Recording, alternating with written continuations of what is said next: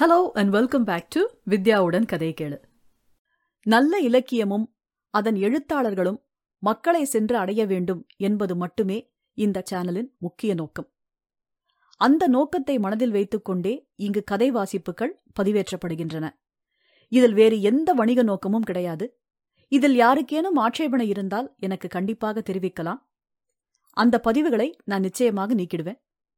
படைப்புகளின் காப்புரிமை எழுத்தாளருக்கு மட்டுமே என்பதை பணிவன்புடன் நான் தெரிவித்துக் கொள்கிறேன். இதை மனதில் வைத்துக்கொண்டு நம் கதை வாசிப்பு பயணத்தை நாம் தொடரலாம். இன்னைக்கு நாம வாசிக்க போறது ஜெயமோகன் எழுத்துல வந்த தெய்வ மிருகம் என்னும் ஒரு பதிவு. இத அவரோட வலைதளத்துல அனுபவம் அப்படிங்கிற தலைப்பு கீழே நான் வாசிச்சேன். அதை உங்களோட ஷேர் பண்ணிக்கணும் அப்படின்னு நான் நினைக்கிறேன். தெய்வ மிருகம், எழுத்து ஜெயமோகன். நான் 4ஆம் வகுப்பு படித்துக் கொண்டிருந்த போது ஒரு நாள் காலையில் என்னால் கையை தூக்க முடியவில்லை. கை கனமாக இருந்தது. சற்று தூக்கிய போது அக்குள் அருகே ஒரு நரம்பு அழுத்தப்பட்டது போல தெரித்தது. அத்துடன் எனக்கு நல்ல காய்ச்சலும் இருந்தது. உதடுகள் காய்ந்து நாவால் தொட்டபோது சொர சொரவென்றிருந்தன. முழுக்கோட்டில் டாக்டர்கள் யாரும் இல்லை. அரசு மருத்துவமனைக்கு போக அருமனைக்கு செல்ல வேண்டும். அருமனை வரை நடப்பதற்கு சோம்பல் பட்டுக்கொண்டு உள்ளூரிலேயே கம்பவுண்டரிடம் காட்டி மாத்திரை வாங்குவது வழக்கம். பொதுவாக அன்றெல்லாம் உபதேசியார்கள் என்று சொல்லப்படும் கிறித்துவ பிரச்சாரகர்கள் மருந்துகள் வழங்குவார்கள். என்னை பார்த்த இயேசுவடியான் உபதேசியார் எனக்கு காய்ச்சல் மாத்திரை தந்தார். சாயங்காலம் காய்ச்சல் குறைந்தது. மறுநாள் காலை மீண்டும் காய்ச்சல், மீண்டும் மாத்திரை. 3ஆம் நாள் காய்ச்சல் குறையாத போது என்னை அருமனை ஆஸ்பத்திரிக்கு சைக்கிளின் பின்பக்கத்தில் அமரச் செய்து கொண்டு போனார்கள். டாக்டர் என்னை பொதுவாக பரிசோதனை செய்துவிட்டு மீண்டும் காய்ச்சல் மாத்திரை கொடுத்தார். 3 நாள் காய்ச்சல் மாத்திரைகளையே விழுங்கினேன். 5ஆம் நாள் காய்ச்சல் அதுவே நின்றது. எழுந்து அமர்ந்தேன். ஆனால் கையை அசைக்க முடியவில்லை. மெல்லிய வீக்கம் இருந்தது. மூட்டுகள் கனமாக இருந்தன. அசைவதை பற்றி நினைத்தாலே வலி கொக்கி போட்டு இழுத்தது. அப்பா அதுவரை ஆஸ்பத்திரிக்கு வரவில்லை. அன்று டாக்ஸிக்காரரை வரவழைத்து என்னை தூக்கி போட்டுக்கொண்டு அருமனை ஆஸ்பத்திரிக்கு சென்றார். வராந்தாவில் என்னை அமர வைத்துவிட்டு உள்ளே போய் டாக்டரை பார்த்தார். டாக்டர் வெளியே வந்து என் கையை அசைக்க நான் கதறி அழுதேன். டாக்டர் அப்பாவிடம், நாகர்கோயிலுக்கு கொண்டு போகணும், இல்லைன்னா திருவனந்தபுரம், என்னதுன்னு தெரியல, போலியோ மாதிரி இருக்கு என்றார். ரட்ச உண்டுமா, வலதகையாக்குமே என்றார் அப்பா. டாக்டர், சொல்லுகிறதுக்கு என்ன, குணமாகி கை கிட்டுறதுக்கு வாய்ப்பு குறைவு, நான் கண்டதில்லை என்றார். அப்பா என்னை திரும்பி வீட்டுக்கே கூட்டி வந்தார். நான் இரவெல்லாம் முனகி முனகி அழுது கொண்டே இருந்தேன். அம்மா கொஞ்ச நேரம் என் அருகே அமர்ந்து விசிறியால் வீசிக்கொண்டிருந்தாள். என் தலைமயிரை வருடிக்கொண்டு அழுது கொண்டிருந்தவள் அப்படியே என் அருகில் படுத்து தூங்கிவிட்டாள். அவள் மூச்சு என் மீது பட்டுக்கொண்டிருந்தது. வெளியே ஈசி சேரில் அப்பா தூங்காமல் படுத்திருந்தார். செருமல்கள், விசிறி ஒலிகள், வெற்றிலை போடுவதும் எழுந்து சென்று துப்புவதும் மீண்டும் வெற்றிலை போடுவதும். வாசலில் தென்னை மரம் சலசலத்துக் கொண்டே இருந்தது. ஏதோ பறவையின் குழல் ஒலி, பெரிய பெண்டுல கடிகாரத்தின் டிக் டிக் டிக். அப்பா சில சமயம் நீளமாக பெருமூச்சு விட்டார். சில சமயம் ஈசி சேர் கிரீச்சிட திரும்பி அமர்ந்தார். நானும் அப்பாவும் மட்டும் இரவெல்லாம் விழித்திருந்தோம். என் கை தனியாக கிடந்து வேறு ஒரு நபர் போல என்னிடம் வலியால் பேசிக் கொண்டிருந்தது. பின்னிரவில் அப்பா சட்டென்று எழுந்து கொல்லை பக்கம் போய் கிணற்றில் தண்ணீர் இறைத்து பல் தேய்த்து விட்டு வந்தார். வேட்டியை மாற்றி சட்டையை போட்டுக்கொண்டு உள்ளே வந்து என் அருகே படுத்திருந்த அம்மாவை குடையால் தட்டி எழுப்பினார். அம்மா பாய்ந்து எழுந்து, எந்தா எந்தா என்றாள். அப்பா உடனே வெளியே போகப் போவதாக சொன்னார். எங்கே என்று கேட்கும் வழக்கம் எங்கள் குடும்பத்தில் கிடையாது. தேயிலை இட்டு தரட்டா என்று அம்மா மென்மையாக கேட்க, வேண்டா என்று சொல்லிவிட்டு என்னை தொட்டு காய்ச்சல் இருக்கிறதா என்று பார்க்கச் சொன்னார். அம்மா தொட்டுவிட்டு இல்ல என்றாள். அப்பா சற்று குனிந்து என் கையை பார்த்தார்.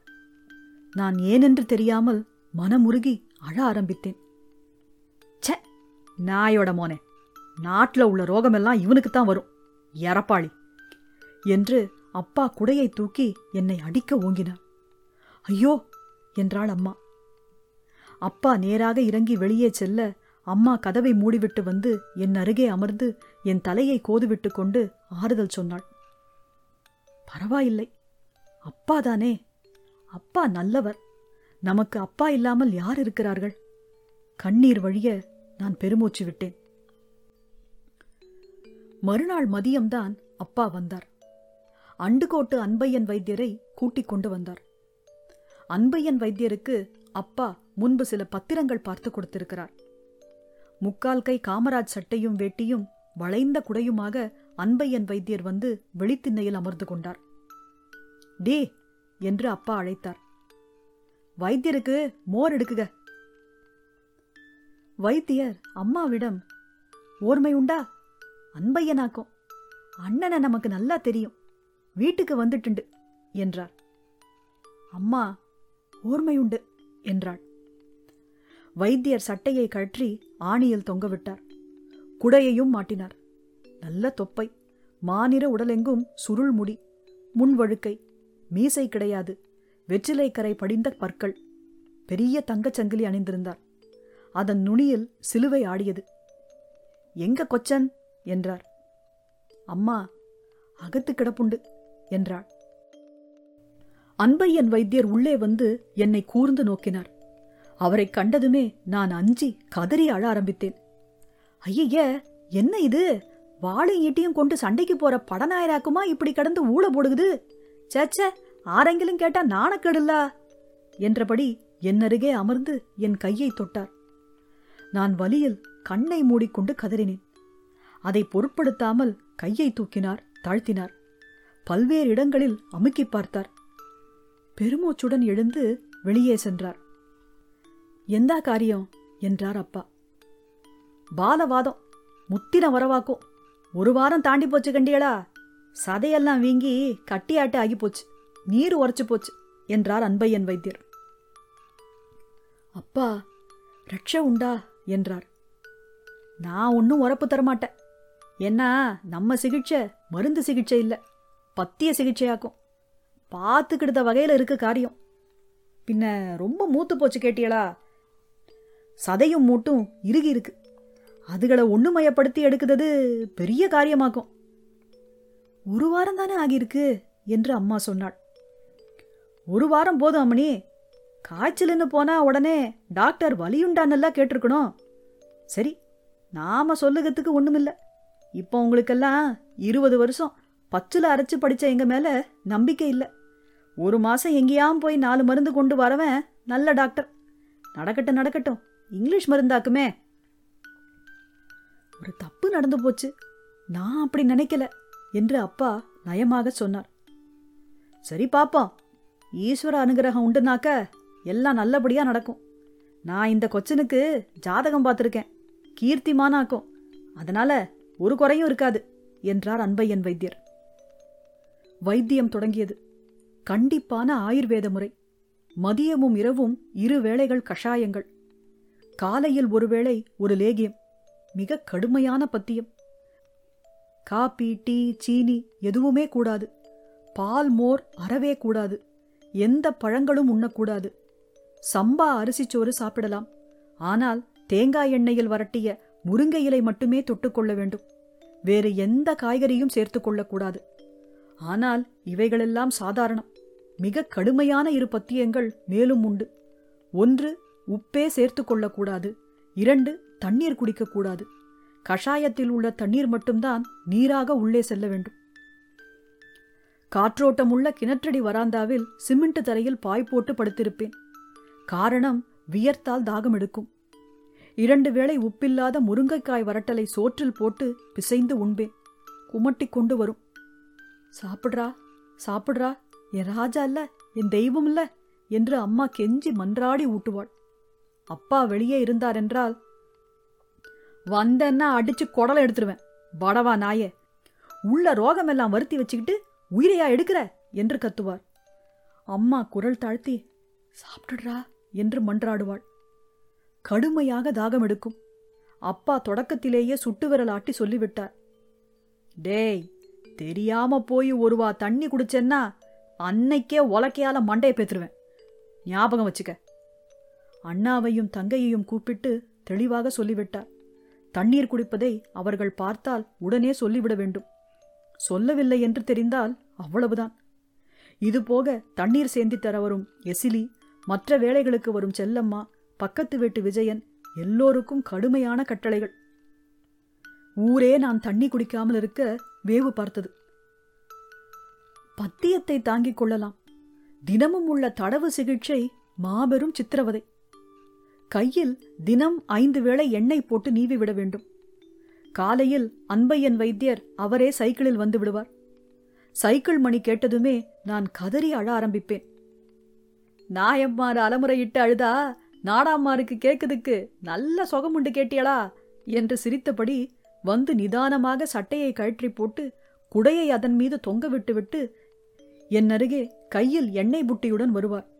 நான் அலறி அலறி சோர்ந்து போய் தேம்புவேன். அன்பையன் வைத்தியர் முதலில் என் கைவிரல்களை சொடுக்கெடுப்பார். ஒவ்வொரு விரலுக்கும் நான் வீறிட்டு கால்களால் தரையை அறைவேன். அலறல் கேட்டு தாங்க முடியாமல் அம்மா ஓடிப்போய் பக்கத்து வீட்டு கொல்லையில் ஒளிந்து கொள்வாள். மெல்ல கையை நீவி நீவி தோள்பட்டை வரை வரும்பொழுது வலி தாங்க முடியாமல் நான் அரை மயக்க நிலை அடைந்திருப்பேன். பின்பு அன்பையன் வைத்தியர், கொச்சன் சங்கீதம் படிக்கணும், என்ன நல்ல நாதமாக்குமே, சீர்காழி தோத்து போவான் என்றபடி சட்டையை போட்டு செல்வார். அப்பா ஈசி சேரிலேயே அசையாமல் அமர்ந்திருப்பார். எண்ணெயும் தடவலும் விடப்படாது, அதாக்கும் உண்மையான மருந்து என்று அன்பையன் வைத்தியர் சொல்வார். வைத்தியருக்கு தினம் ஒரு இளநீர் வெட்டி வைக்கப்பட்டிருக்கும். அதை குடித்த பின் சட்டையை போட்டுக்கொண்டு சைக்கிளில் ஏறி செல்வார். அப்பா அதன் பின் தன் காலை வேளைகளை எல்லாம் முடித்துவிட்டு ஆபீஸ் கிளம்பும் முன்பு என்னிடம் வருவார். எண்ணெய் போட்டு நீவ அன்பையன் வைத்தியர் அப்பாவுக்கு சொல்லிக் கொடுத்திருந்தார். என்னை நெருங்கும் போதே நான் அலற, வாய புத்துடா நாயோட மோனே என்று சீறிய பின் என் கையை பிடித்து மீண்டும் நீவி எண்ணெய் போட்டு விடுவார். அதன் பின் குளித்து ஆபீஸ் கிளம்புவார். அப்போது நான் தூங்கியே விட்டிருப்பேன். மதியம் அப்பா வழக்கமாக சாப்பாடு எடுத்துச் செல்வார். எனக்கு வாதம் வந்த பின் அவர் மதியம் 5 கிலோமீட்டர் தூரம் நடந்து வீட்டுக்கு வருவார். வந்ததும் சட்டையை கற்றி துண்டு கட்டிக்கொண்டு சாப்பிட்டு விட்டு வந்து எண்ணெய் போட்டு நீவுவார். வெயிலில் குடை பிடித்து திரும்பி நடந்து செல்வார். சாயங்காலம் வந்ததுமே ஒருமுறை எண்ணெயும் நீவலும் உண்டு. பின்னர் இரவு 10 மணிக்கு. மருந்தின் மயக்கமும் தாகமுமாக நான் பகலெல்லாம் அரை மயக்கத்தில் இருப்பேன். இரவில் நல்ல தூக்கம் இருக்காது. எப்போது விழித்து கொண்டாலும் அப்பாவின் செருமலும் வெற்றிலை துப்பும் ஒலியும் விசிறி ஒலியும் தான் கேட்டுக்கொண்டிருக்கும். ஒன்றுக்கு போக வேண்டுமென்றால் அம்மா என்று மெல்ல முனகுவேன். ஆனால் அம்மாவை எழுப்புவது அத்தனை எளிதல்ல. தூங்கினால் அவளுக்கு உதகமே இல்லை. அப்பாதான் எழுந்து வருவார். இந்தாடா என்பார். நான் புறத்து போகணும் என்பேன். அப்பா என்னை அம்மாவைப் போல ஆதுரமாக தூக்க மாட்டார். இடது கையை பிடித்து எழச் செய்த பின் பின்னால் வருவார். நான் வெளியே சென்று சிறுநீர் கழிக்கும் பொழுது சற்று தள்ளி வேறு திசையை நோக்கி கொண்டிருப்பார். திருப்பி கூட்டிக் கொண்டு வந்து படுக்க வைத்த பின் திரும்பி பார்க்காமல் சென்று விடுவார். 14 நாட்கள் கழிந்த பின்னர் சூடான தண்ணீர் கொஞ்சம் குடிக்கலாம் என்றார் அன்பையன் வைத்தியர். அந்த சொல்லே எனக்கு பெரும் கொண்டாட்டமாக இருந்தது. ஆனந்தம் தாழாமல் கண்ணீர் விட்டு அழுதேன். பண்டு காலத்துல நீரில்லா பத்தியம் விட்டதும் கொஞ்ச நாளைக்கு மூத்திரம் குடிக்கணும்னாக்கும் சொல்லுவாங்க. இப்போ சொன்னா கேட்பாங்களா? கொச்சன் குடிக்குதா மூத்திரம் என்றார் அன்பையன் வைத்தியர். நல்ல இளநீ கணக்காட்டு இருக்கும். 4 நாள் குடிச்சா பின்ன சாயா காப்பி ஒன்னும் பிடிக்காது. 15ஆம் நாள் முதல் பயிற்சிகள் ஆரம்பமாயின. அதுவரை நான் அனுபவித்த வலியெல்லாம் வலியே இல்லை என்பது போன்ற அனுபவம் அது. காலையில் அப்பா என்னை வீட்டுக்கூடத்துக்கு முன் போடப்பட்டிருந்த அழிக்கு அருகே நிறுத்துவார். நானே என் வலது கையை தூக்கி அழியின் கீழே உள்ள கட்டத்தை பிடிக்க வேண்டும். கையை தூக்க நினைத்தால் அந்த நினைப்பே கைக்கு சென்று சேராது. கையை எடுத்து வைடா என்று அப்பா கூவுவார். கையில் முற்றிய பிரம்பு. எடுடா கைய. என்னால் தூக்க முடியாது. படீரென பிரம்பு என் பிருஷ்ட சதையில் விழும். அலறியபடி ஆவேசமாக கையை தூக்கி அழியை பிடித்துக் கொள்வேன். மீண்டும் தூக்கி அடுத்த கட்டத்தில் வைக்க வேண்டும். 2-3 முறை பிரம்பு சுழன்ற பிறகுதான் கையை என்னால் தூக்க முடியும். கைக்குள் நரம்புகள் முறுக்கேறி ஒடியப் போவது போல் இருக்கும். மீண்டும் அடி, மீண்டும் கை தூக்கி அதற்கும் மேலே உள்ள கட்டத்தில் வைப்பேன். ஒரு முறை முழுக்க கையை தூக்க 6 கட்டங்களில் கையை வைக்க வேண்டும். மீண்டும் படிப்படியாக கையை இறக்க வேண்டும். முதல் நாள் அடி விழுந்த பொழுது நான் அலறிய ஒலி கேட்டு அம்மா ஓடி வந்து பிரம்பை பிடித்தாள். அப்பா வெறி கொண்டு அம்மாவை பிரம்பால் விளாசினார். அம்மா கீழே விழுந்து முகத்தை மூடிக்கொண்டாள். அடித்து கை சலித்து மூச்சு வாங்க வேட்டியை சரி செய்த பின் அப்பா என்னிடம், தூக்கடா கைய, கொன்னு போடுவ நாய என்று கூவினார். அம்மா அடி தாங்காமல் அரை மயக்கமாகி தரையில் கிடந்தாள். 4ஆம் நாள் பக்கத்து வீட்டு நாராயணன் தாத்தா என் அழுகை கேட்டு வந்து கோபமும் ஆங்காரமுமாக, எடா பாகுலேயா, எந்தாடா இது, நீ அவனை கொல்லாத என்று சொன்னார். அப்பா பைத்தியம் போல பிரம்பை ஓங்கியபடி 80 வயது கிழவரை நோக்கி பாய்ந்தார். கொல்லுவேன், எல்லாரையும் கொல்லுவேன், ஒருத்த இந்த வழி வரப்படாது, போடா போடா நாயே என்று கத்தினார். உனக்கு கிறுக்குடா, முழு கிறுக்குடா என்று சொல்லியபடி பீதியுடன் தாத்தா பின்வாங்கினார். 1 மாதம் தாண்டியதும் வலி மிகவும் குறைந்தது. மெல்ல மெல்ல நானே கையை தூக்கி வைக்க ஆரம்பித்தேன். முதலில் 10 முறை தூக்கி வைக்க வேண்டியிருந்தது. கடைசியில் 1000 முறையாக அது அதிகரித்தது. அப்பா அருகிலேயே பிரம்புடன் அமர்ந்து எண்ணுவார். நடுவே அவர் யாரிடமாவது ஏதாவது பேசி எண்ணிக்கையை விட்டுவிட்டால் ஆரம்பத்திலிருந்து மீண்டும் செய்ய வேண்டும். நான் மனமுடைந்து விசும்பி அழுது கொண்டே கையை தூக்குவேன். 60 நாளில் கை அநேகமாக சரியாகிவிட்டது. 90 நாளில் முற்றிலும் சரியாகியது. 1 வருடம் வரை வலது கைக்கு சற்று வலிமை குறைவை உணர்ந்தேன். அதன்பின் இன்று வரை எந்த பிரச்சனையும் இல்லை. அது பெரிய அற்புதம் என்று பேசிக்கொண்டார்கள். என் வலது கை சரசரவென மெலிந்து குச்சி போல ஆகிவிடும் என்று எல்லோரும் எதிர்பார்த்தார்கள். அன்றெல்லாம் ஊரில் பாலவாதம் வந்து கையோ காலோ ஒல்லியாக இருப்பவர்கள் வீட்டுக்கு ஒருவர் இருப்பார்கள். என்னை பார்க்க பெரிய டாக்டர்கள் எல்லாம் வீட்டுக்கு வந்தார்கள். அப்பாவை பார்க்க யார் வந்தாலும் நான் வந்து ஜன்னல் அருகே சட்டை இல்லாமல் தயாராக நின்று கொள்வேன். அப்பா டா என்று அழைத்ததுமே ஓடிப்போய் என் வலது கையை அவர்களுக்கு காட்டுவேன். தேர்ந்த வித்தைக்காரன் போல கைகளை சுழற்றியும் தூக்கியும் தாழ்த்தியும் காட்டுவேன். அவர்கள் பாராட்டுவது என்னைத்தான் என்று எனக்கு மகிழ்ச்சியாக இருக்கும். அப்பாவும் அன்பையன் வைத்தியருமாக என்னை திருவனந்தபுரம் ஆஸ்பத்திரிக்கு கூட்டிக் கொண்டு சென்று பெரிய டாக்டர்களிடம் காட்டினார்கள். அவர்கள் என்னிடம் நிறைய கேள்வி கேட்டார்கள். நான் பத்மநாபசாமி கோயில், மேத்தமணி, சிங்கம்புலி ஒட்டகம் எல்லாம் முதன்முறையாக பார்த்தது அப்போதுதான். ஒரு ஓட்டலில் நுழைந்து இலை போட்டு சாப்பிட்டோம். நான் பள்ளி விட்டு வரும்பொழுது கோயில் முன் நின்றிருந்த அன்பையன் வைத்தியர் என்னை அழைத்து ஒரு தாத்தாவுக்கு என் கையை காட்டினார்.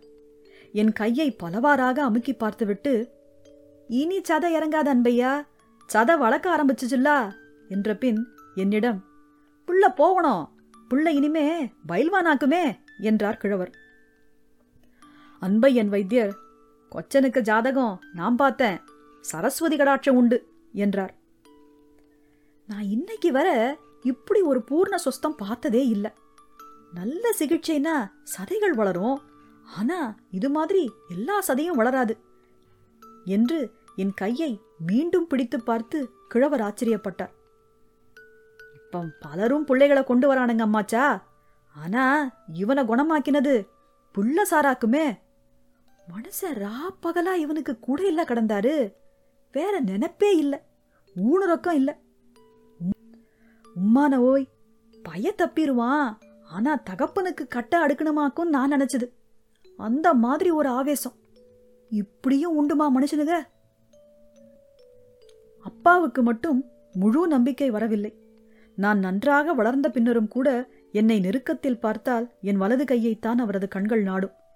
எனக்கு காய்ச்சல் வந்தால் அவரிடம் போய், அம்மா இளையவனுக்கு காய்ச்சல் என்று சொன்னால் என்பார்.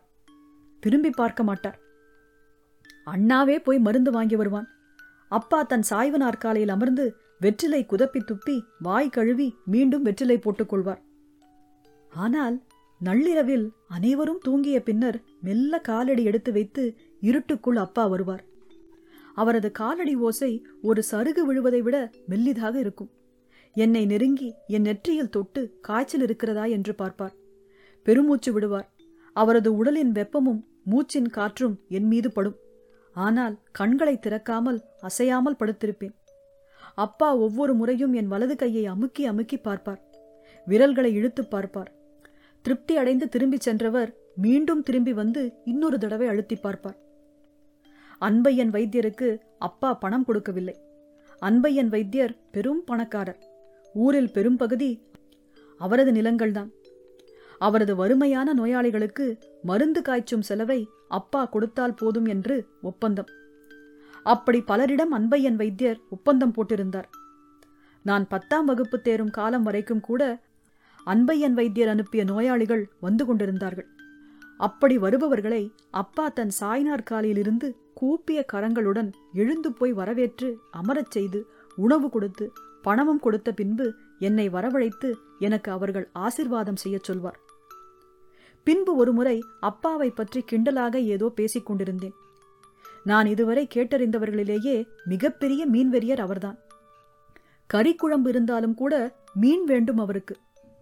என் தங்கை கல்யாணத்தின் போது சொந்த மகளின் திருமண சாப்பாட்டை அவர் உண்ண மறுத்துவிட்டார்.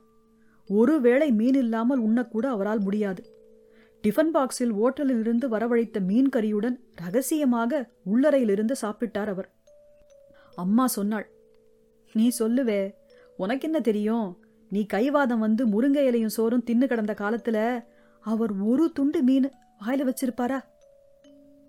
அன்று அன்பையன் வைத்தியர் வீட்டுக்கு போன அப்பா அவர் கதவை திறந்ததும் அப்படியே முகம் தரையில் அரைப்பட்டு உதடு கிழியும்படியாக அவர் கால்களில் குப்புற விழுந்து பாதங்களை பற்றி கொண்டு, என் மகனை ரட்சிக்கணும் வைத்தியரே என்று கதறி அழுதார்.